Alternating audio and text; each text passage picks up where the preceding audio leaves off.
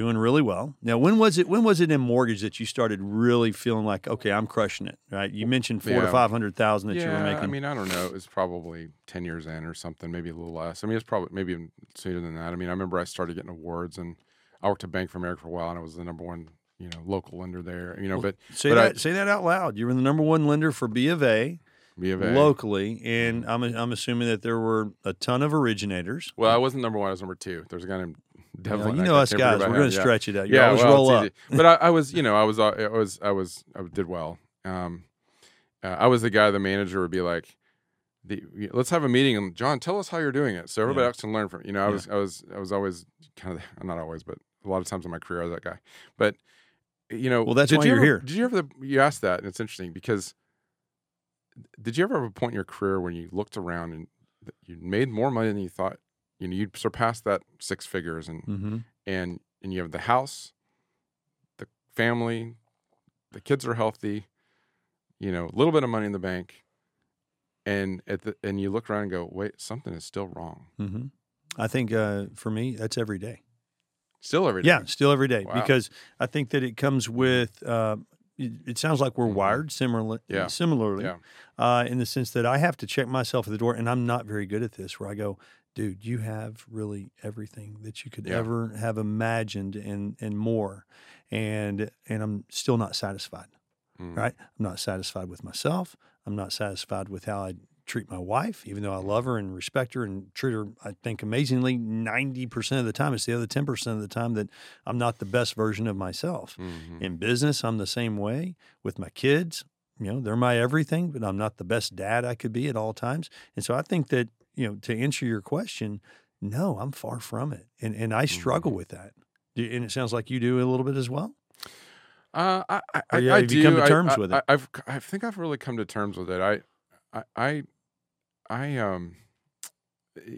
You asked the question, like, when did I feel successful? I mean, at that point where I had reached maybe the third level of success, first you want to get a house and make $100,000, right? And then it's like, was that about checking boxes like earlier in life? I was sitting in, my ex-wife and I had moved to Liberty Hill. We had 5 acres. Okay. We had horses. Okay. We had beautiful property.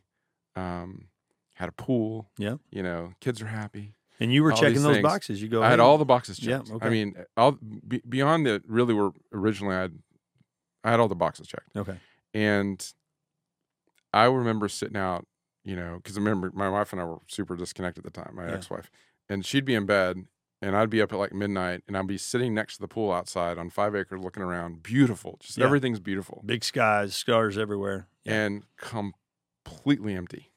And going with a beer in your hand, maybe, or a cocktail. Well, sometimes that was during that time where I was like, maybe I was trying not to drink. So, but yeah, I mean, it was like just completely empty. And it started me on this path, this kind of spiritual journey where I basically I had a therapist describe it to me, and I'm not prescribing this to anybody because people can stay in that state and be happy and die, be fine, and everything's okay, and it's nothing's going wrong. But for me, I was like, this ain't it. Yeah. This ain't it. Okay. And I basically, the therapist used this word like blowing it up. I basically blew it up. Okay. You just blew it all up. I just unwound it all. Okay. I ended up, long story short, I got divorced, which divorced by. How does that happen though, right? I mean, I know how it happened with you go to your wife and say, hey, this isn't working? Or does she come to you and go, John, I'm out? We had a lot of conversations around that time, and we were in therapy, and it neither one of us wanted to make the calls. What it was, and it's like we would do kind of like a little. I would go to a friend's house for a night or two, and I'd come back, and like neither one of us, because it really was probably our focus on the kids. Yeah. You can't avoid a divorce having an impact on the kids. Yeah, Yeah. And at the time we had I think my youngest daughter was 2, I think. And she was kind of the light of our lives. And it was like to imagine that, and again, I had the story that I was not going to be like my parents. Yep. So, I remember that. So it was a hard thing to get to. And finally I sit down and said,